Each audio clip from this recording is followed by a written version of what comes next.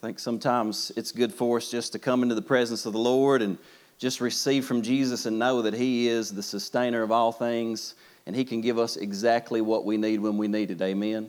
So if you need healing in your body this morning, if you need peace of mind, if you need strength to continue, I believe Jesus is here right now. If you need a word from the Lord, I believe that God can speak to you. Some people say, well, I don't know, Clay, I need a different word than how to handle conflict. But the Lord can give you a word even in the midst of a message that may not necessarily you feel like be for you. So Lord, we just pray right now. And Jesus, we just receive everything that you have for us this morning. God, we turn our hearts toward you. We turn our minds toward you. Lord, there are people that are dealing with struggles and difficulties, God, but you come to strengthen us in the midst of our struggles, in the midst of our trials. And so, Holy Spirit, we pray that you would give us supernatural strength this morning. God, people that are dealing with sickness and disease, I pray, Father, that you would release your healing grace into their bodies this morning. God, people that are discouraged and broken, I pray that you would bring healing and encouragement, God, into their hearts this morning. And I pray, God, that as we open your word, you would breathe the breath of life on it, God, that we would be transformed by it. And we ask it in Jesus' name. Amen. Amen.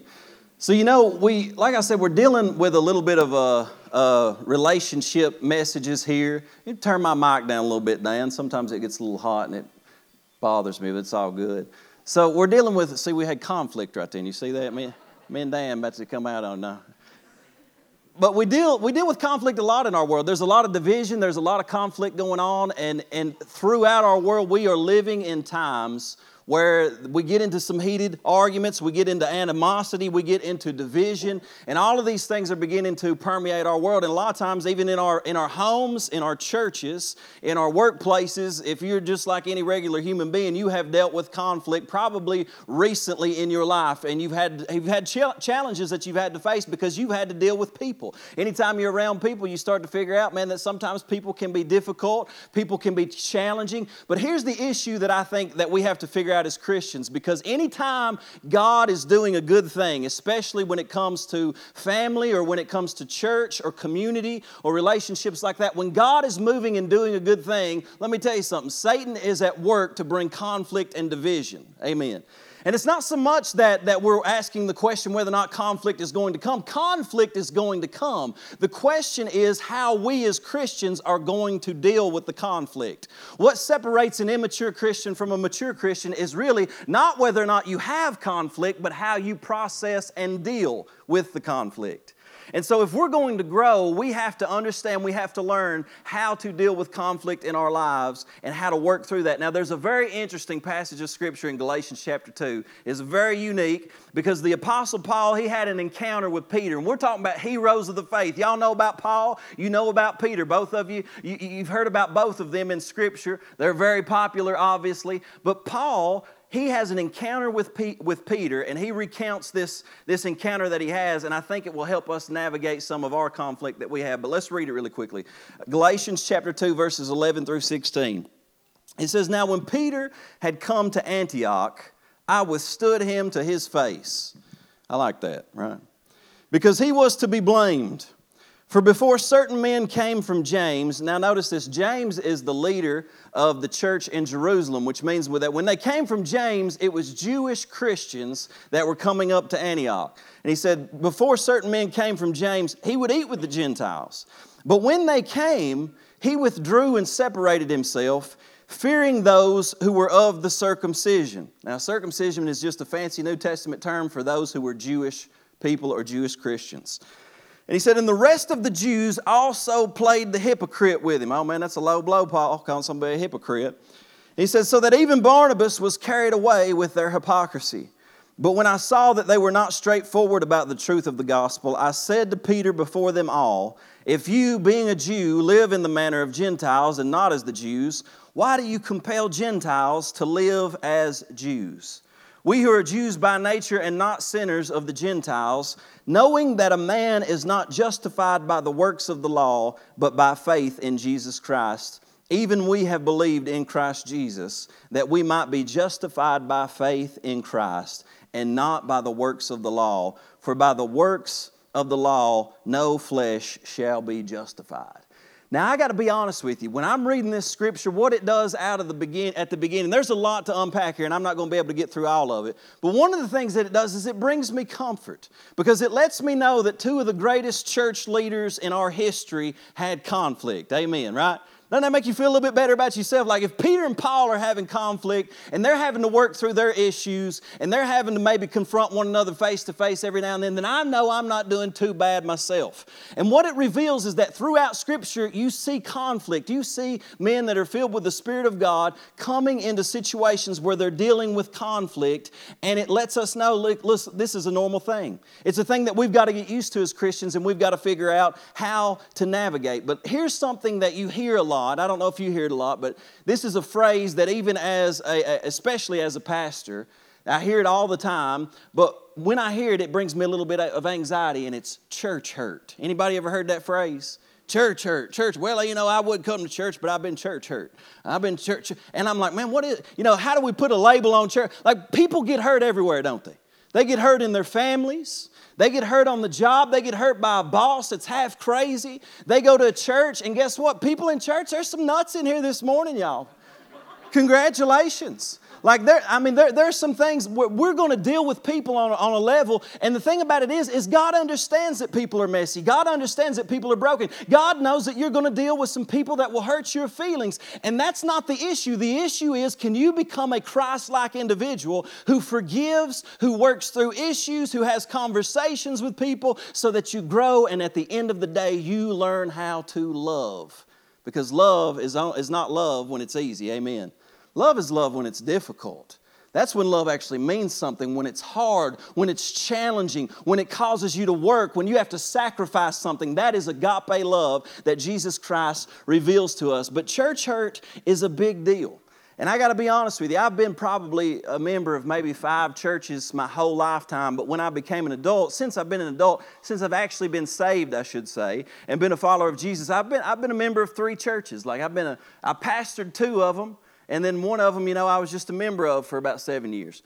And in each of those churches, I have to be honest with you, I have had conflict in each of those churches, right? Oh my gosh, conflict in the church, you should have left. Nobody laughed at that one this morning. But here's the thing. You're going to have conflict. And church hurt is a real thing. I understand it. I get it. But it should not be what defines a Christian's life, because no matter what level you get hurt on, there's always a way for Christ to help you work through it, to navigate it, to move forward, to grow with people, to learn how to love people. There's even, in each church, I've had to sit down with people. I know what it's like to have difficult conversations. I've had to sit down with people. I've had to have conversations. I've been accused wrongfully before. I've had people talk bad about me. I've had people, when I pastored a church before, a bunch of them quit the church and tried to get people to make me resign and quit. Like, I've been through some stuff. I get it. I understand the difficulty of dealing with people. And there were so many opportunities that I could have gotten bitter. I could have gotten angry. There were times when I did get a little bit bitter, a little bit angry, right? I held on to it. Let me just to make you feel better about conflict and stuff like that. When I first came to this church back in November 2014, that's how long it's been now. November 2014, 15, my bad. Was it 2015? Well, November 2015, I think she's wrong, but that's all right. We'll talk about this later. I will stand you to the face. But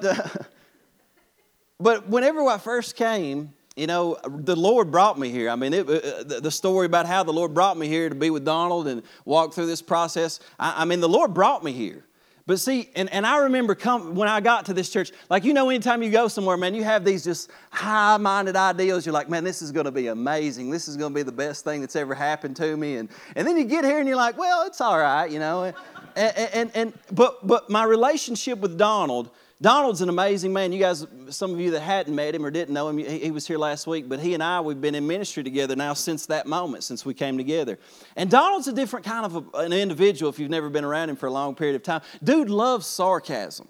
Like more than anybody probably ever in the world. And so I was spending 40 plus hours a week with him, and sometimes we would butt heads theologically, sometimes we would butt heads on what we think we should do and this or that, but we always navigated through it. But with that just mild tension that's always kind of there and working through those types of things. And then his sarcasm and the fact that he would scare me about 4 or 5 times a day. He'd be hiding behind the door and all this. And then we'd get out in public, we'd be in the church. And he loved making jokes at your expense. So he would do it all the time, just joke after joke after joke. And at first I was like, Donald's a funny guy. But then week 2 or month 2, I was like, I'm kind of getting tired of this.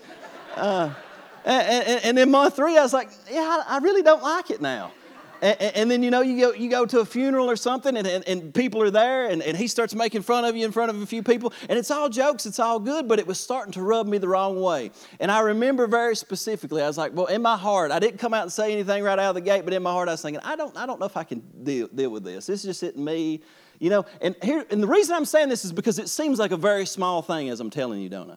But do you know that the conflicts that we deal with, especially in church, it seems like most of the time that people are dealing with something, it's a very small thing that we blow out of proportion. It's a very, and so this started to aggravate me. It started to wear on me, and before long, I found myself very deeply aggravated. And there was one day, we were actually building this building that you're sitting in, and I can remember specifically, we were having a cleaning day as a church, and we were out here, and Donald kept making fun of me and picking at me, and he did it in front of a bunch of people, and they kind of jumped in on it, and then he said something else, and it was like the straw that broke the camel's back. It was like old man anger rose up in me, son. I said, Donald, you're an idiot. Won't you shut up? That's the last thing you want to see your pastors doing, right? Well, Donald, because he's a joker, he was like, well, come on then. Well, come. And we're doing that out here with, I think Barb was probably there watching it, and like some other women in the church was probably watching it. And listen, after I said that, I was so convicted. I feel like I had acted like that since I've been saved. And of course, we didn't fight, praise God, I thought about it, I was like, ugh. But my point being is we had that moment. And so I went home that night and I said, I've got to do something about this. I've got to address this. And in my mind, as I'm thinking about how to address it, I start imagining all the ways this could just go terribly bad. I'm like, man, I'm going to have to leave the church. People are going to be upset. I'm going to confront him about this and try to talk to him about it. And he's going to get so mad. He's going to be upset. He's going to say, get out of here. And you start imagining all these terrible things. So I thought, well, I'm a little bit upset, but I feel terrible. So first thing, I sent him a message and I apologized. I said, man, I should not have said that. I don't know what happened to me, but I said, I feel like it's been boiling up in me for a long time and I've just been overlooking it. And there's just certain things that you do. And I said, maybe there's even a culture in our church because it seems like everywhere I go, people are just making fun of me all the time. And I said, I don't know if that's a healthy culture or not. And I said, I don't know. I said, it's probably just me, but I poured out everything that I was feeling, all the emotions that I was feeling, and I told him. And we went and we had a conversation, and I thought he was going to be upset. But see, Donald's a man of God. You know what he said? He said, you know what, Clay, you're exactly right. He said, I'm wrong. I shouldn't have done those things. I apologize. I will make the changes necessary. And I would have never done it if I thought it was bothering you like that. And we had that talk. It was simple. We smoothed it over. But guess what? Just us having that talk actually made our bond stronger. And it seemed like a small thing. You're saying, well, that's petty, Clay. Well, you know what? Y'all been in some petty stuff too. You know you have. And you have to figure out at some point, because I tell you, I kid you not, I believe that churches have split over less than that. Churches have been divided. People have broken relations over less things than that. And so we have to figure out how to deal with conflict. If I'm going to mature in Christ, the first thing I want to tell you, if I'm going to mature in Christ, I must learn how to deal with conflict. If I'm going to mature in Christ, I've got to learn how to deal with conflict. And see, we need this message right now in our world because you know what I've noticed is that people are terrible at dealing with conflict. They run from it. They don't handle it. They don't deal with it. They don't want to deal with it. Like I said at the beginning, how many of you actually like conflict? Y'all don't like conflict. You don't want to deal with it. You want to run from it. You want to imagine that it's not there. See, but I know what it's like. I know what it's like to deal with conflict, so I can sympathize with you. But you're going to have to face these things at some point in your life. And here's what a conflict is, really. A conflict is a serious disagreement regarding a meaningful situation. Now, here's what I want you to understand, too. When I talk about conflict and I talk about processing conflict, I'm not talking about abuse and I'm not talking about remaining in dehumanizing situations. There are some relationships that you don't need to persevere in. If you're being abused, if somebody's dehumanizing you, that's not a conflict that needs to be worked out. It needs to be worked out with the other person where they need to repent, but you don't have to subject yourself to abuse. That's not what I'm talking about. I'm talking about the everyday issues that we have between interpersonal relationships with people where it doesn't seem to be that big of a deal, but there's a serious matter at hand and we have a disagreement and we got to figure out how to move forward with that disagreement. And so you can't be surprised by these particular things that are going on. Now, I want to go into Galatians 1, but before I do, I want to give you 3 stages of community life and relationships, okay? 3 stages. Now, you got to bear with me here on the metaphors. But the first stage is the heavenly stage, right? This is the ideal stage. Now, when the heavenly stage kicks in, you just started. Some of you just started a relationship and you think this person is the most amazing person in the world. You see nothing wrong with them. I mean, they're hot and they bought you chocolates. So it's, you know what? It's all it is. We're in heaven right now. And nothing seems to be going wrong. It's all good. You're in that dating phase. There are people that come to our church right now and they're just like, oh my gosh, I just love this church. This is the most amazing church. I say, yeah, just wait a minute. I told somebody last night, I said, I'm not a very good advertiser for our church. People sit down and be talking about our church and I'll be like, yeah, it's not as great as you think it'll be. I have a hard time inviting people. When people come from other churches, I like to know, honestly, why they left. And sometimes, like I said, I've been to 3 different churches. Sometimes the Lord legitimately moves you. But it's never a good idea to leave a church on bad terms to go to another one. Ever. You've got to figure out a way to close the door in a healthy way. If God's moving you, so be it. But if you are angry at somebody or you're hurt by somebody and you leave that to get away from that situation, I promise you that same situation will follow you into the next place. You're looking for greener pastures. I get it. We do the same thing with relationships, right? We think the next job, the next person, the next church is going to be amazing. And maybe whenever we first go into it, we find that it is amazing for a short season, but then all of a sudden disappointment comes and you enter into the second stage. I said deal with me on the metaphors, but the second stage is the hellish stage, right? All of a sudden you realize, man, this person isn't quite as awesome as I thought they were going to be. Anybody amen me? You move on to the next person, you're like, they're just not quite as amazing as it seemed like they were in the beginning. And all of these things start coming to the surface. And even when you go to church, you realize, you know what, man, these people at church, like there's some people here at this church that are a little bit weird. There's some people at this church that are getting on my nerves. I don't like the way that person does that. They disagree with me. All of a sudden, you come to a new church and the pastor gets up and preaches something one Sunday that doesn't fit with your theology. My Lord. And then me as a pastor, I find out that you as a congregation member don't agree with everything that I believe and you don't think that I'm awesome. And I get aggravated. And we realize that we're in conflict, that we've got differences. We've got differences of opinion. How many of you realize you got differences of opinion in here? Is that okay? Yeah, it's okay because unity is not always uniformity. Right? We can have differences. We can have differences of opinion, but we can still come together and agree around the main thing. I guarantee you right now, if I were to sit down with 20 or 30 of you right now, I guarantee you on certain issues we believe differently. But when we come together in this room, we worship the same God. We worship the same God. And there's facets of what you believe and facets of what I believe that I believe probably reveal the manifold wisdom of God as long as we're not moving into heresy. Amen?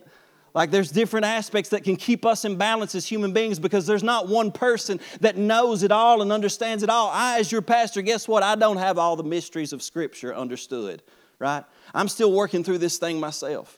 And we're all working through it together, but you enter into that hellish stage where all of a sudden you're disappointed, you're disillusioned, you're in despair, and you're thinking, man, this wasn't near as good as I thought it was going to be. And see, it's easy to externalize conflict out there, but conflict must be dealt with in ourselves first. Because if you leave a relationship for another one, you leave a church for another one, guess what? Wherever you go, there you are.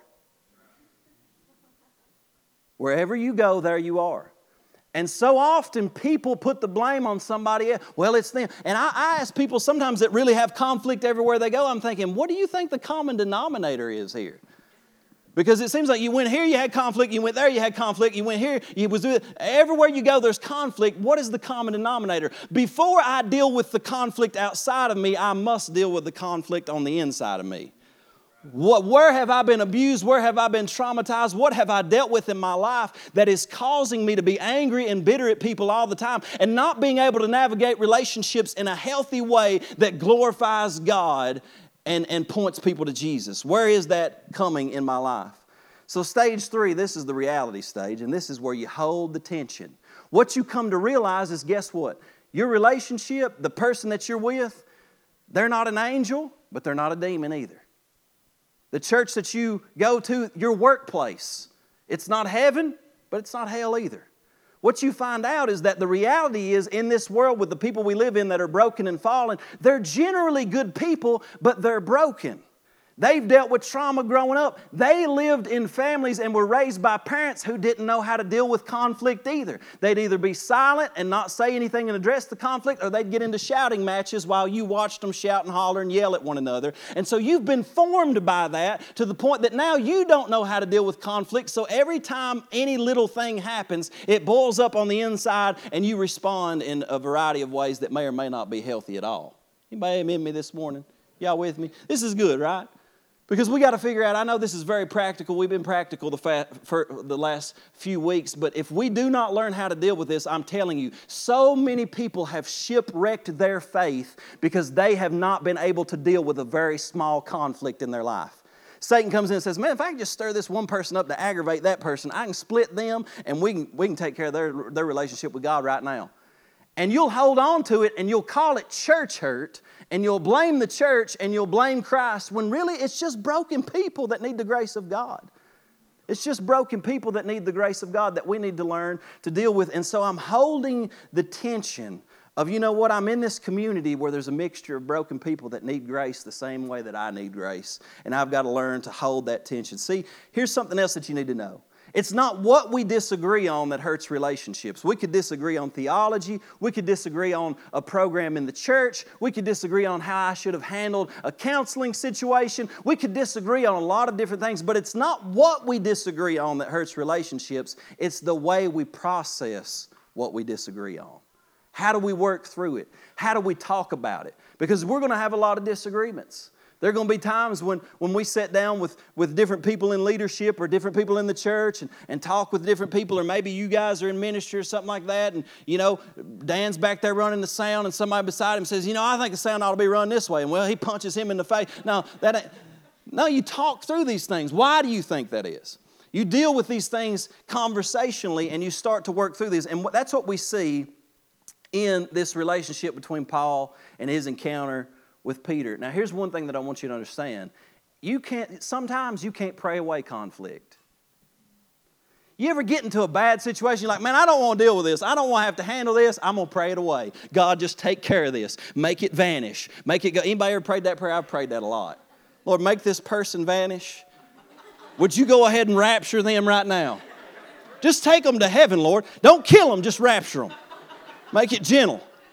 I didn't pray that prayer. It didn't work. Because sometimes you can't pray away conflict. You're asking God to do something that He has actually put in your path for your sanctification and development. You cannot dodge conflict because He knows that's the one thing that is going to shape you to be more like Him. If anybody ever faced conflict in this world, it was Jesus. He faced conflict straight on. He was not afraid to face the Pharisees who questioned Him, who doubted Him, who called Him a blasphemer. He was not afraid to face the devil in conflict in the wilderness with nobody at His side. And He was not afraid to face the ultimate conflict of the cross whenever the weight of all the sin of the world came to Him. He faced conflict head on. He was not a little dude that walked around like this all the time saying, I don't want to deal with anything. I don't want to confront anybody. No, when push come to shove, if He had to, He would confront things and deal with issues. And He showed us how we are to process conflict and deal with it. But see, sometimes I used to think that conflict was a sign of immaturity. Like if you see conflict, well, they're just immature. That's not necessarily true, because everybody at some point, you're going to deal with conflict. The sign of immaturity is not whether or not you're going to deal with conflict. Once again, it's how you deal with the conflict that is set before you. Now, in Galatians 2, verse 11 and 12, let me read it again. It said, now when Peter had come to Antioch, Paul says, I withstood him to his face because he was to be blamed. For before certain men came from James, he would eat with the Gentiles. Now, in the New Testament, There are many tensions between Jews and Gentiles. There are religious differences. There are cultural differences. And the Jews, they lived a very specific way. There are laws that they followed. When they came to church a very specific way. There were certain things, sacrifices that they had to offer, certain festivals they had to attend, certain holy days that they had to watch for, certain days that they had to fast. There were certain things that they could not eat. You know what I'm saying? They couldn't eat pork. They couldn't eat shrimp. If I couldn't eat pork, boys, it'd be a bad day. Anybody amen me on that? See, they couldn't eat bacon, man. They couldn't eat shrimp, they couldn't eat lobster, they couldn't do all these things. And they believed that their dietary guidelines and their laws actually made them right with God. The things that they did made them right with God. And Gentiles, on the other hand, man, they were pagans before they knew Jesus. Anything went. They eat whatever they want to. And so what was happening was Peter heard the gospel of Jesus Christ, that we're no longer justified by the law. He heard the gospel that said, look, it don't matter where you go to church, Peter. It doesn't matter what you eat. It's not about what you eat. It's not about what you wear. It's not about the laws that you keep, because nobody is justified by the law. It is about faith in Christ Jesus. No matter your background, no matter your race, no matter your creed, no matter what you used to be, it's not about the laws that you keep any longer. It's about the one who kept the law for you, and you put your faith in Him, and by Him we are justified through faith in Him. But see, what happened was Peter said, this is good, I like this, and he would go to the Gentile parties and he'd be like, boys, give me some ribs. And he'd be over there eating ribs, gnawing on ribs. And they'd be like, hey, you want some bacon-wrapped jalapenos? He said, slide them over. I mean, I'm done with that. We ain't under the law no more, boys. Bring the pork on, you know what I'm saying? And they'd be eating shrimp and dipping it in marinara sauce. And everything was good until all of a sudden the Jews showed up one day. The Jewish Christians showed up, and they said, Peter, what are you doing? You're not right with God. And he said, you're right, I'm not. He had barbecue sauce on his mouth. He walked over to the other side. He started pointing at the Gentiles and saying, you boys ain't right with God. Even though he'd been sitting there eating bacon just as much as them, he'd been doing the things that they had been doing. And Paul shows up and he said, you know what? I got before everybody. And he said, this was a gospel issue. This was important enough that I could not dance around it. I couldn't sit there and know that he's leading people astray in his hypocrisy, making people believe that they're right with God through the things that they eat or the things that they wear or the traditions that they hold. He says that is not the gospel. And whenever you add something to what Christ has done, you deny the gospel of Jesus Christ. You can't add anything to it. Now, what does that mean? You say, well, Clay, are we supposed to just live lawlessly now? No. When you are saved and truly the justification of Christ has taken place in your heart, guess what it does? It changes who you are. Now the law is written in your heart. Now the law is written in your mind. And the greatest indicator of a person truly being a born-again believer is a transformed life. Somebody amen me, right? That's how we know. So you can't say, like somebody that's living like the devil can't say, well, I'm saved, I said a prayer, but then go out and live like the devil. That's not what it means. If you are truly saved and justified, there's a work of the Spirit done in your heart that transforms who you are. So he's saying, don't put the pressure on them to keep the law. If they're truly saved, the law is going to be in their heart, but it's not about what you eat anymore. It's not about what you wear. It's not about the externals. It's about faith in Christ. And so he comes and he rebukes Peter to his face, and he starts to deal with that. Now, that's the content of it, but I don't want to deal with the content of it so much. That's a good message right there. We could talk about that for a long time. But I want to deal with the process of it, like how Peter goes about it, how Paul goes about it, so that we can apply that to our marriage. We can apply that to our relationships. You can apply that to your boss at work. You can apply that to your coworkers. Amen, right? So let me give you 3 things real quick that you can apply. Number 1, and I already said this, but conflict should not surprise us. It should, and the reason I say this is because every time conflict does come up, guess what it does to me? It surprises me. Y'all, conflict shows up, and immediately, because you're anxious about it, you're worried about it, you're fearful about it, you're like, I can't believe them. That's our first response usually, isn't it? Anybody ever done that, or is that just me? And you're surprised. It's like you're shocked that a human being isn't flawless. And they're not. And when that shows up, you should not be surprised that conflict is there. You should be ready for conflict to come, because it's going to be an opportunity for you to reveal Jesus. It's going to be an opportunity for the grace of God to be poured out in somebody's life. And you are the vessel.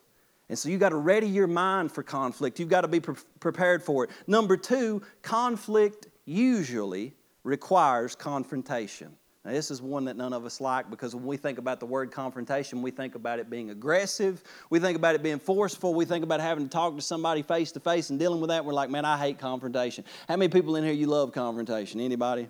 So they're like, nobody. When we go through next steps, we have people take the Enneagram test. I don't know if you're familiar with that, but the only people on the Enneagram that like confrontation are 8s. Anybody in here 8? Right there's one. Yeah, they love it, son. Taquita fight you right now. She don't care.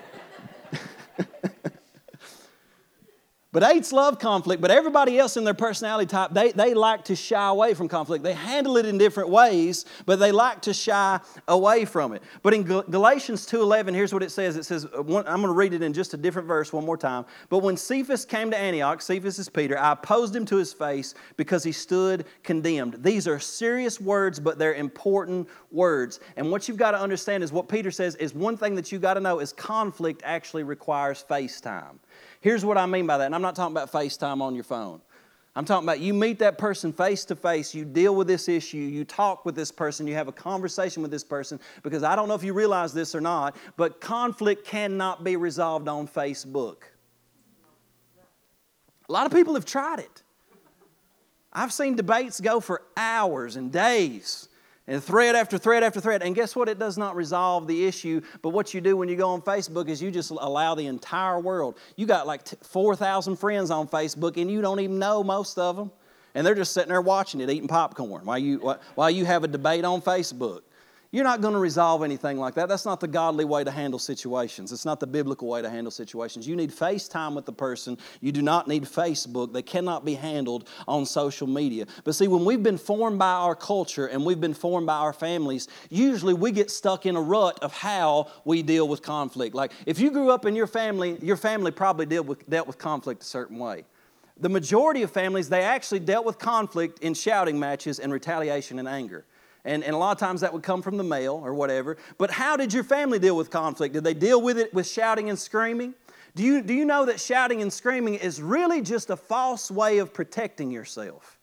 Because you don't really want to become vulnerable. You don't really want to deal with your issues. So when you shout and you scream, you are in control and you think you can get the other person to stop and shut up and submit. But you're not dealing with any issues. You're not dealing with any issues. And then another way that people use is they avoid it. Some people will just give you the cold shoulder, right? How your family dealt with conflict, nobody talked for a week.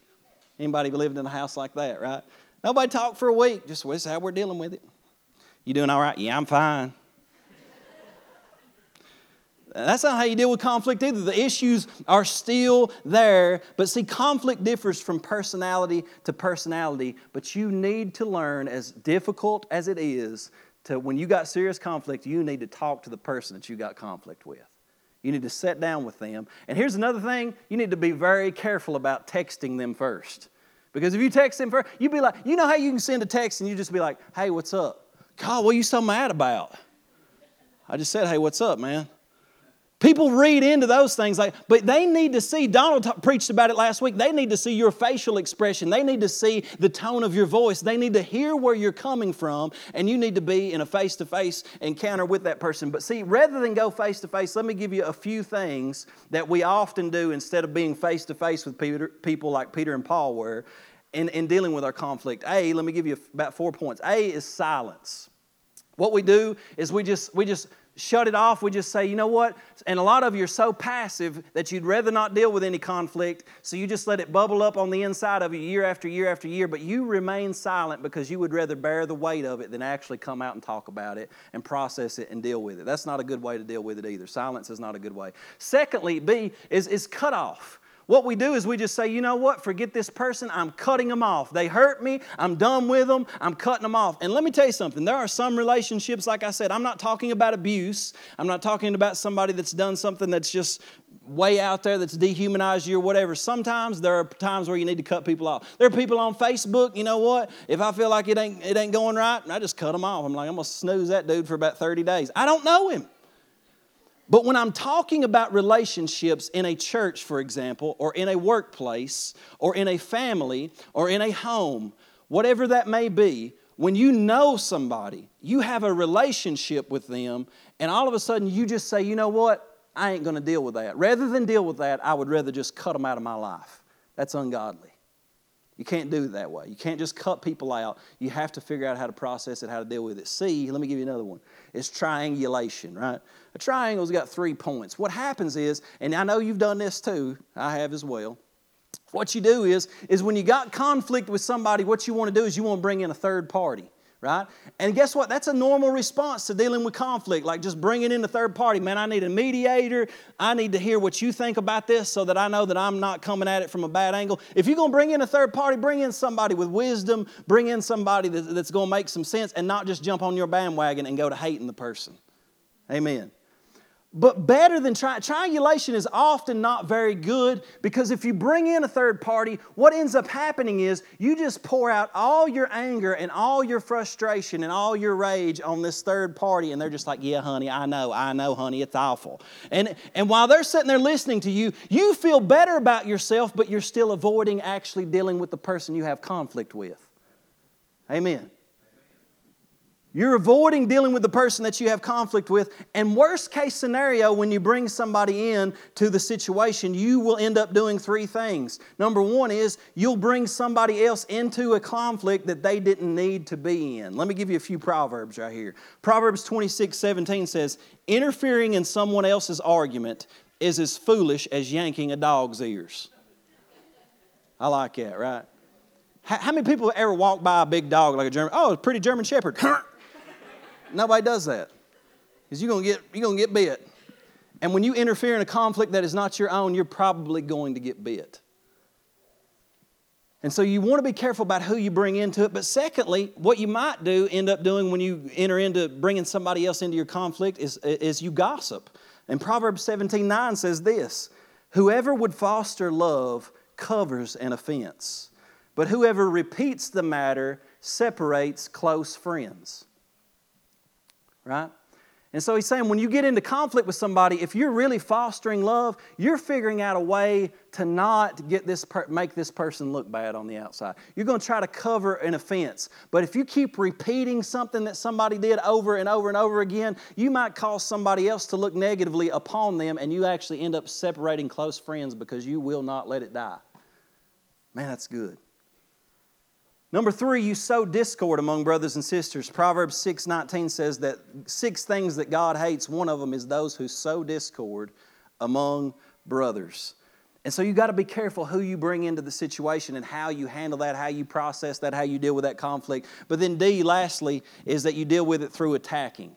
And like we said, when you attack, all you're really doing is you're yelling and you're screaming because you don't want to become vulnerable enough to actually deal with your issues and talk about it. There are sometimes that Andre and I will get into a little battle or whatever, and I just don't feel like dealing with it. So, I get loud. I project my voice a little bit, trying to shut her down. And then the Holy Spirit says, Clay, you're an idiot. You're not a gorilla. You're a human being.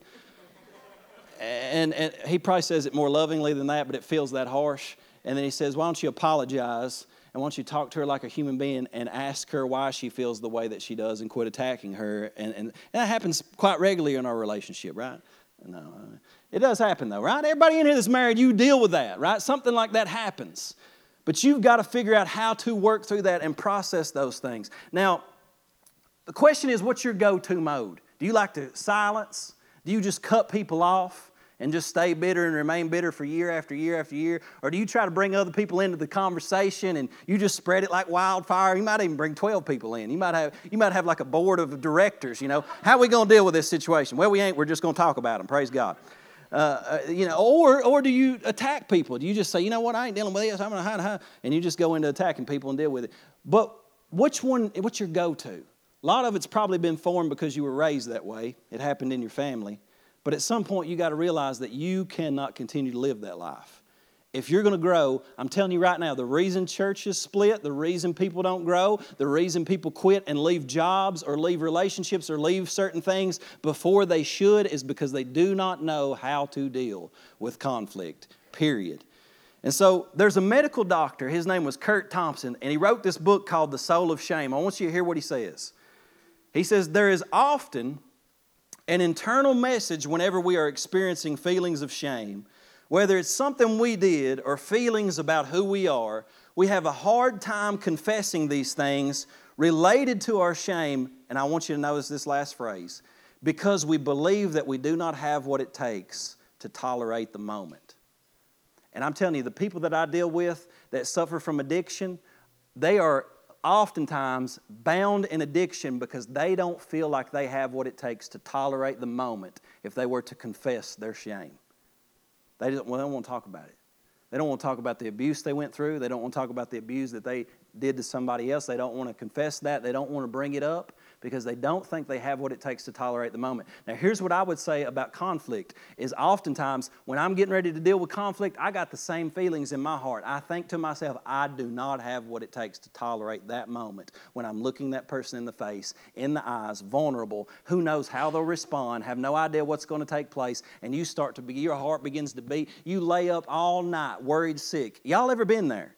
I know what it means to be there, y'all. I know what it means to get an email from somebody that don't like what you said. I know what it means for somebody to come to you and sit down and say this and that. I know what it means to be the point in triangulation where somebody brings you into the conversation and say, I'm mad and fire at this person and you need to, and I know what it means for me to do something wrong and somebody come into my life to correct me. I know all of those aspects of it, and you probably do too, unless you just live in the most unhealthy culture in the world where you never deal with anything.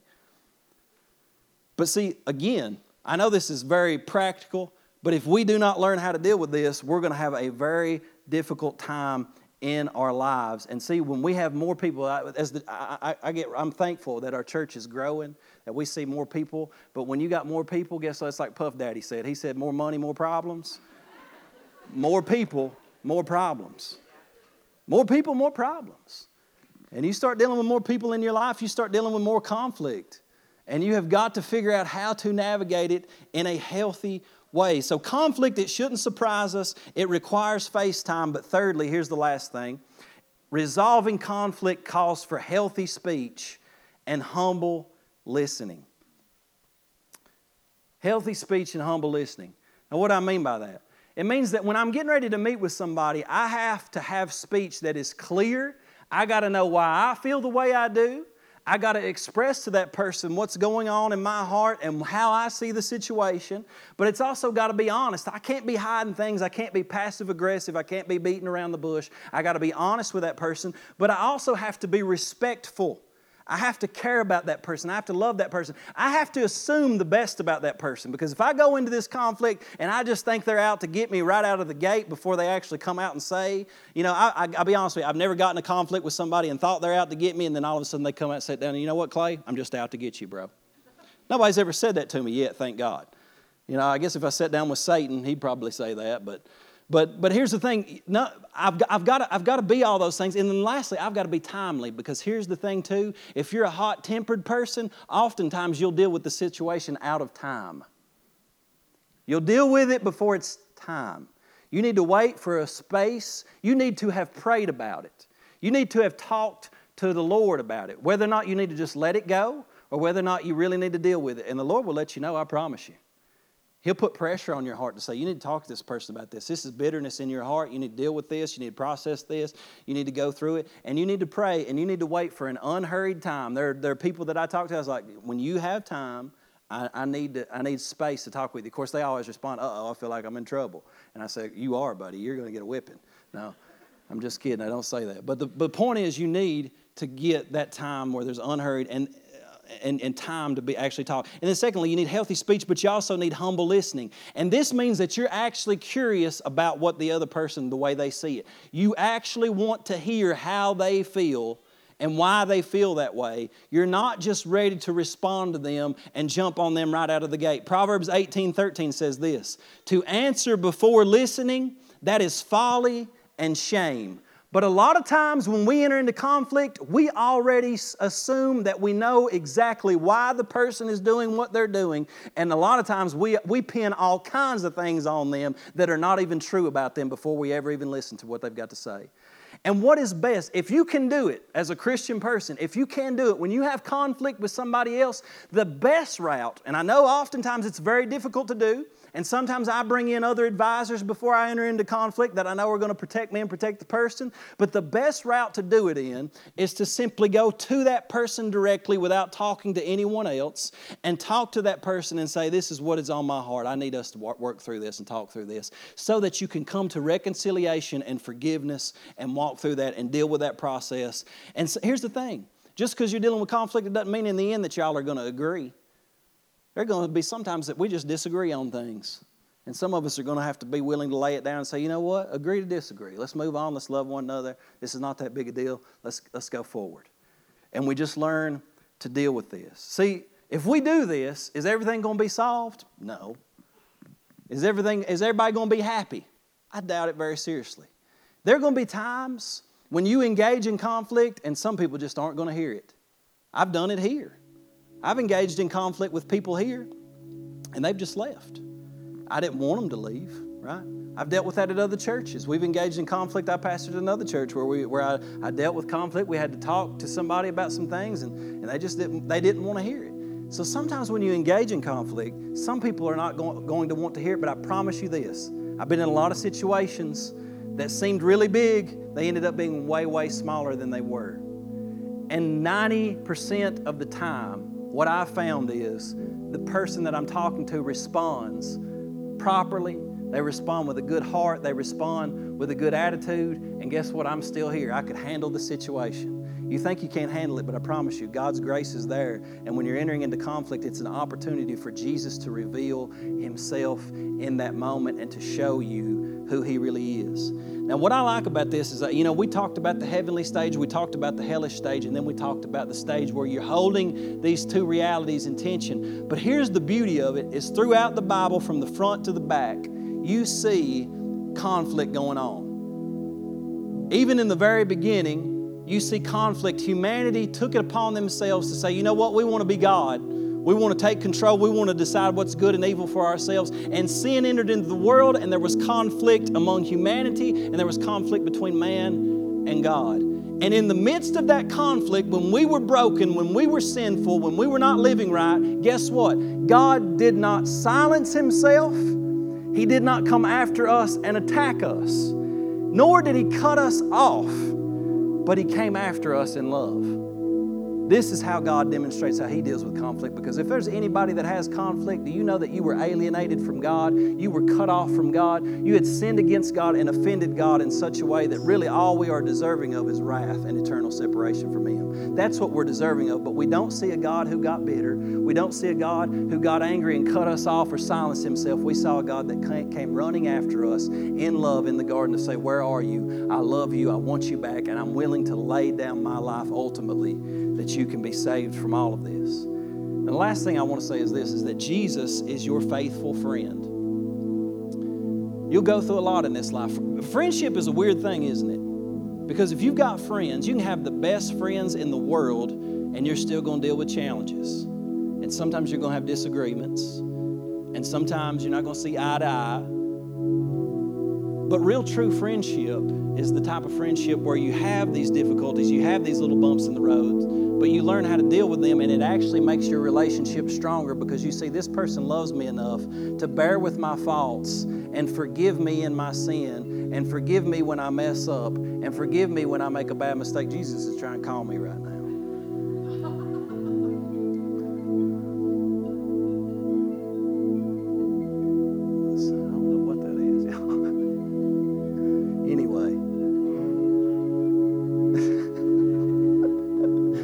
That's perfect timing for that, by the way.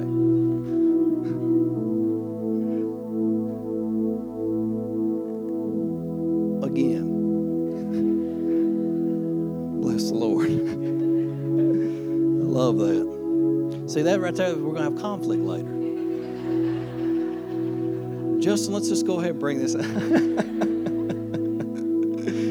But again, friendship, it's weird. And you're going to have conflict, you're going to deal with it. But here, Jesus said this, John 15:13. He said, greater love has no one than this, than to lay down one's life for his friends. Now, here's the truth. You've not laid down your life for any of your friends. You're still alive here today. This is not so much about how you're supposed to love your friends. This is about the fact that Jesus is the friend who sticks closer than a brother. That's what Proverbs 18:24 says. It says, a man of many companions may come to ruin, but there is a friend who sticks closer than a brother. And Jesus is the friend that sticks closer than a brother. And here's the thing, in your friendships, there are going to be times when you feel betrayed. There's going to be times when you feel hurt. There's going to be times maybe in this church or in your workplace or in your family where you are hurt, where you are betrayed. But I promise you, Jesus is the faithful friend who will never leave you, never forsake you. And if you will realize that you've always got a friend that sticks closer than a brother, then you can get through any conflict. And when you start to see His love for you in all of those things, and you start to experience His love for you in all of those things, it becomes very easy to express that love to other people who are as broken as you are. Amen? I want you to just bow your heads where you're at. See, God moves toward us in our conflict, in our sin, in our brokenness.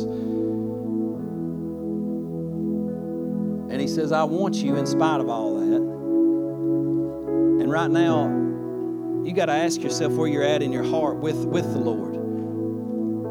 Is there conflict between you guys? Is there sin in your life that you need to bring up under the blood of Jesus and turn from and bring to Him and say, Lord, I see what you've done for me. I see that you went to the cross for me. If that's there, then you need to bring that to Him in prayer. And for the rest of you, you got to ask yourself, what's the Holy Spirit speaking to me about how I deal with the conflict in my life? Do I deal with it well? Is there somebody right now that you're angry at? Is there somebody right now that's just got you frustrated, aggravated? Is there somebody right now that you're bitter toward and you need to figure out and pray about how you're going to deal with it? Right now you need to bring that to the Lord. So Lord, we just pray. And first off, God, we don't want any conflict with you. We see, Lord, that you love us so much that you died for us on the cross when we were in sin, when we were broken, and when we were in pain. And Lord, you came after us and you loved us anyway. You didn't attack us. Lord, you didn't silence yourself. God, you didn't cut us off, but you came after us and you loved us through it. And we're grateful for that. And we give our lives to you right now afresh, Lord Jesus. We ask you to forgive us of our sins. But Lord, would you give us the grace also to forgive those who have hurt us, Lord, who have done wrong to us. And Lord God, would you help us to navigate through difficult times and conflicts so that we can grow and become more like you and glorify you, Jesus, and show the world just who you truly are. And in this moment, I just pray that each person would come to the realization, Lord Jesus, that you are our faithful friend. You're the one who sticks closer than a brother. You're the one who will love us when no one else will, and that's what strengthens us. And so today, God, we strengthen ourselves in the Lord. And as we worship, that's what I want you to do. I want you to stand to your feet. We're going to worship. We're going to pray. If you need to respond by coming to this altar and pray, and you can do that. If you need prayer at the end of the service, we'd love to pray with you.